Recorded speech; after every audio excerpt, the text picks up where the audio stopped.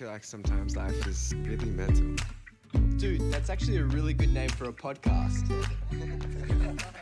Sometimes I have these weeks where I get really depressed and that I don't mean to not be answering my texts and I don't mean to be flopping on plans. I'm just having a hard time. So it's just the validation of my feelings is a really good feeling. Hey everyone, welcome to Really Mental, where we want you to know no matter who you are, you're not alone. Today we're welcoming Ava Rose Beaune to the show. She is an awesome influencer and creator on social media, and we're really excited to have her back for season 2. If you're new here, then make sure you follow, like, and subscribe at Really Mental Podcast. And if you find something useful in this, make sure you share it with a friend that it could help, because it helps us grow and continue to expand the movement. Really excited to talk to Ava, who's going to kick things off with us. And let's welcome her to the show. So, Ava, how have you been? How is your mental health? Honestly, recently it's been a little difficult, but I've had so much more support than I used to have, which has made it a lot easier. And I definitely have a better way of managing it now, and I have things that I'm doing, and it's definitely a lot less rocky than how it was before. Yeah, and what do you kind of look for when it's the people around you? In what ways are they kind of supporting you? I think reassurance is my biggest thing, because a part of my anxiety is always what ifs that will drive me into these spirals. And my friends are always like, well, if you're worrying about the what ifs, it's just gonna plague your mind. And I'm like, that's the issue.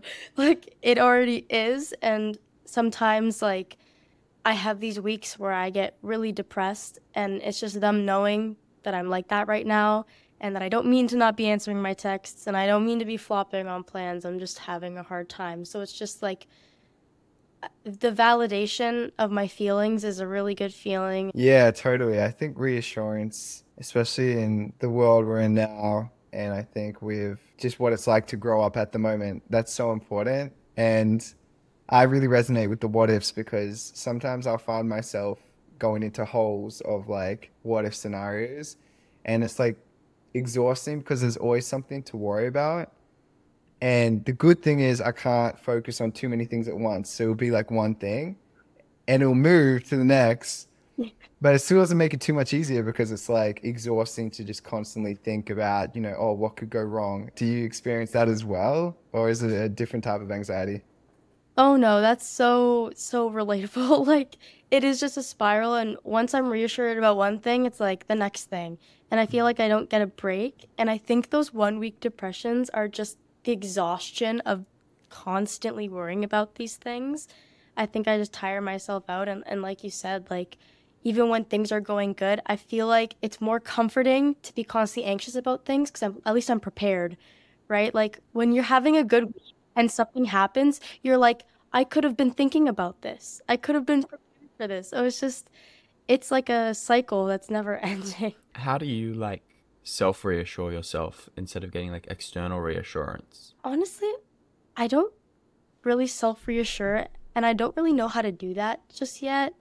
I find it a lot easier from friends, but it's definitely something that I'm trying to work on. If I'm thinking about these things, I'll try and talk myself down. But I feel because I'm the one that's making these things in my head, it's so hard to tell myself otherwise. Yeah, I think that when it comes to being a friend to ourselves, it's always been a concept that I've been thinking about that recently. And when I was in therapy last week, my therapist was saying, you can ask yourself for advice. So you can be for me, Will, what do you think of this? And it sort of creates this gap between you and the situation. And that helps me be able to soothe myself in those times. And it's interesting because you can sort of develop more of a relationship with yourself through it. Not that will work for everyone, but it actually has been helpful for me. I'm excited for today's chat, around creating positive habits. I wanted to ask you, when it comes to creating, better habits around the anxiety that you're feeling, how do you go about that? I think the first thing I always go to is my physical health, because when I'm drinking a lot of coffee, I'm instantly anxious. And coffee is like a stimulant like that. So I've had to like try and get off coffee because I find when I have anxiety, it's 10 times worse and it's not really healthy. And the other thing that I know is a big issue right now with teens is vaping. And I found that when I was addicted to vaping, my anxiety and my body health was so bad. I was barely eating. My brain was so cloudy and I was just anxious all the time. And once you stop, you can like feel your body like go back to normal. And I feel like the physical health that ties in with your mental health is so important.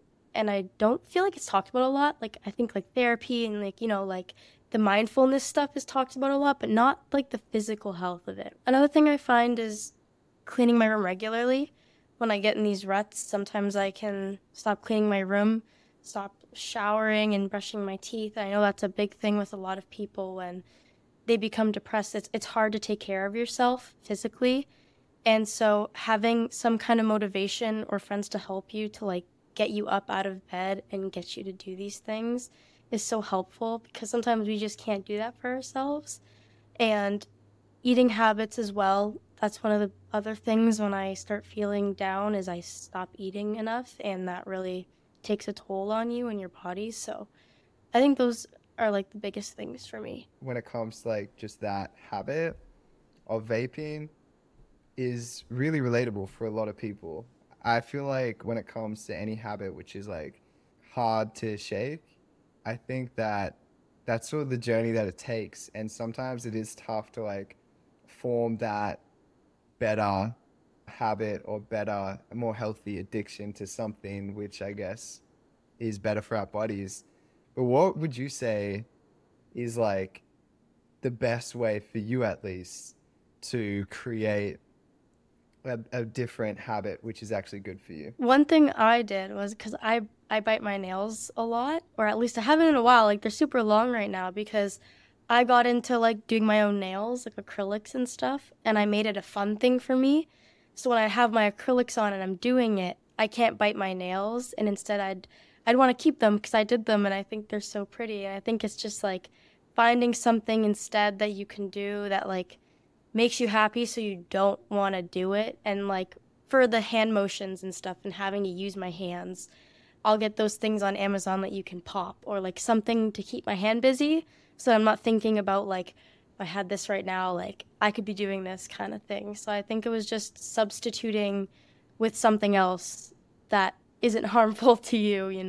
Yeah. And when it comes to your like mental health, what are some of the things you're doing to kind of help that and help you kind of deal with your anxiety and stuff? So one of the things that I've made sure of is like building my own independence because I find when I'm really anxious, I depend on other people a lot.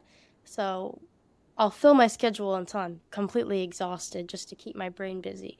And so I think one of the things I've been trying to do is have independence and make time for myself where I'm doing things I like, whether that's going outside and like learning a new language for fun. That's one thing I picked up, or journaling, finding a video game that I like that's another one. Just making time for myself and making sure that I'm not necessarily sitting with my thoughts, but I'm not hiding from them. Like I'm not distracting myself from my thoughts. So how did you even realize that that should be a habit that like you should pick up and like take on? I think it was a year and a bit ago, maybe almost 2 years ago. I wasn't in school or anything, and I didn't have my part-time, and I was filling my schedule up until I was just completely exhausted. And one of my best friends, Emma, she is like so independent. Like it's just like mind-boggling how independent she is. And she was like, "Ava, you need to have time for yourself. Like do things that you like to do." And she helped me kind of come up with ways that I can like be on my own and not have to make these plans all the time because I'm a very codependent person. I'm like that with my friends and my boyfriend and everyone. I don't have that independence. When it comes to like codependency and those types of things, how do you maintain relationships with people who maybe are a bit more don't need it, like they're very good at being alone and stuff like that? My boyfriend is actually like that. So he is hyper independent in a lot of ways and likes his alone time, and I am the codependent one. And I find that being with someone like that has helped so much because they create boundaries and you have to, like, big thing is I respect boundaries because I have my own boundaries too. So when he puts up those boundaries, it forces me to like be independent and let him have his time. And I think like I've taken a lot of things from him as well that like I can use in my life. And it's because if I had the choice, I'd hang out with him every single day, which isn't healthy. And I know that, but it's good that he has those boundaries so I can't get to that point, and it's definitely taught me more independence in relationships. Ava, if you're willing to go into it, how do you feel like valued in a relationship when you like are wanting a lot of time with your partner, but your partner's also independent and needs time to recharge? That's a great question because sometimes I do take offense, which is not their fault at all. It's just that I don't understand the whole like independency thing to the fullest because I've always been more centered around other people. But I think being self aware and knowing like I am my own person, they're their own person. If they want time and that's not with me, it's not an insult. They still love me. Like, I don't have to be like, oh my God, like, they don't want to hang out with me. They don't love me. Like, yes, maybe that goes through my mind because I'm an anxious person. But I think reminding myself that, like, that just means they want some time to do whatever they want. And, like, that's not a bad thing. And I'll see them tomorrow or the next day. And I think self-assurance is, like, as you were saying, is so important to learn, especially in these situations. So I'm not bothering them when they want their alone time, right? I wanted to ask because lately, one thing I've been thinking about a lot and trying to figure out is like around taking care of my like physical body. We talk a lot about mental health, and we've already mentioned here with you, Ava, you know, the importance of like sleep and getting like and taking care of your brain. What like when I say like brain health, like what comes to mind for you? I'm interested. Like, because I have been learning so much more about it recently. Like, okay, now that you mention it again, because at first I just thought of like caffeine and like stimulants, right? Like Yeah, that's yeah. in my head. But now that you say it again, I feel like I like to do like these games on my phone. I feel like a grandma, but like Sudoku or like again, like I said, learning a new language, like stimulating my Yeah. brain in a good way. And Yeah. like that's such a good way to keep yourself busy and keep those thoughts out, but in like a healthy way. And it's Yeah. good for your brain too, right? Like it's good for you. So Yeah, yeah. totally. Yeah, I think that even like with sleep and stuff, like sleep's so important too.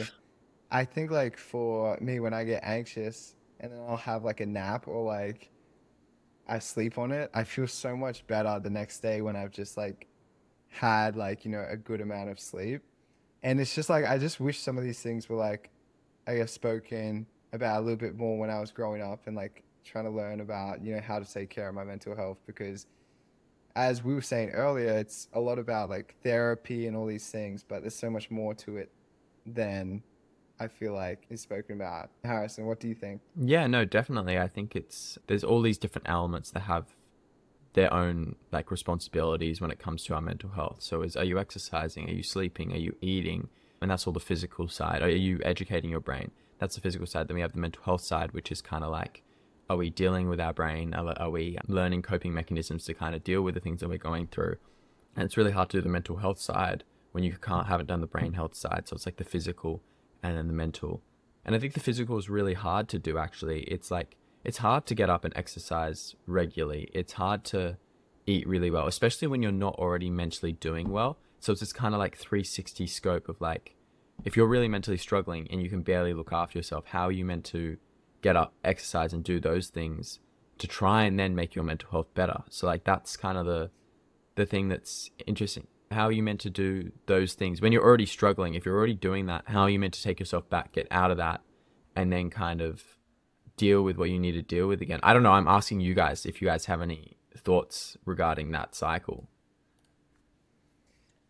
Honestly, I completely agree. I think the hardest thing to do is like, I feel like sometimes it's overwhelming because it's like, where do I start? And like, how can this end? Because I feel like that can become such a vigorous cycle where it's like, you stop working out slowly, you stop eating, and you stop sleeping well, and that affects your mental.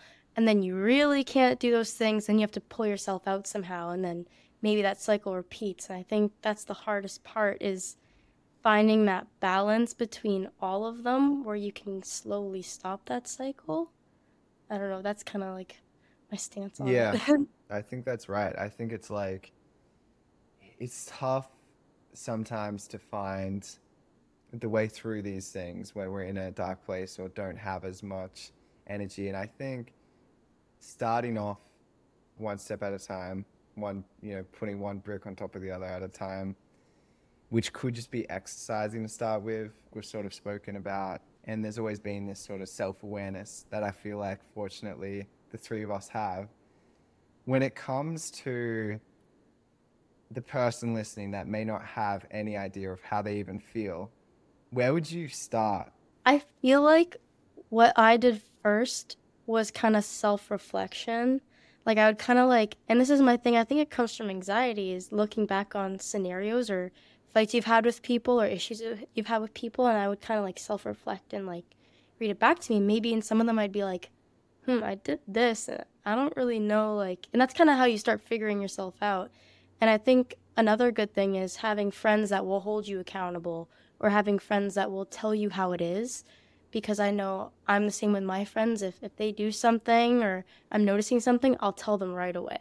And I feel like that helps you build that like knowledge about yourself. And even a therapist can do that. I know therapy doesn't work for some people, but telling a professional about what you're dealing with, they can write it out for you and give it to you how it is. And I feel like it's this gradual like learning of yourself and your thought processes and kind of reflection that brings you to self-awareness, right? I was gonna say was just sit and let your thoughts run wild. Like, don't like Yeah. limit them. Literally, just like you just need to sit. You need to do nothing, and you just need to let your thoughts run wild and allow them to.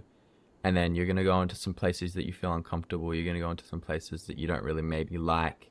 But if you let them run wild, then that could be a really nice way of like starting to get them at the forefront of your brain and really just allow them to flow and figure things out. Yeah, I think the first thing that comes to mind for me is just journaling. And I think that's a mix of what, both of you were saying. Because I think when you sit down and let your thoughts run wild, I think, for me at least, I find it helpful to have like some form of like, taking notes and sort of piecing things out. So I think finding something which doesn't feel like you're having to do so much at the start, and just feels like a slightly, a comfortable step into the unknown to try and grow, is like a healthy place to start. Because, we're not going to solve any of this overnight. I was super excited to watch you continue to grow. And I feel like I enjoy these check-ins because I feel like that we get to be a part of your journey with your mental health. And Yeah. it's cool to watch you just continue to grow, as we all are. Yeah. Like, I feel like the things we spoke about today is like a nice progression from our last chat. Oh, well, thank you. It's always nice to catch up and nostalgia. It's great.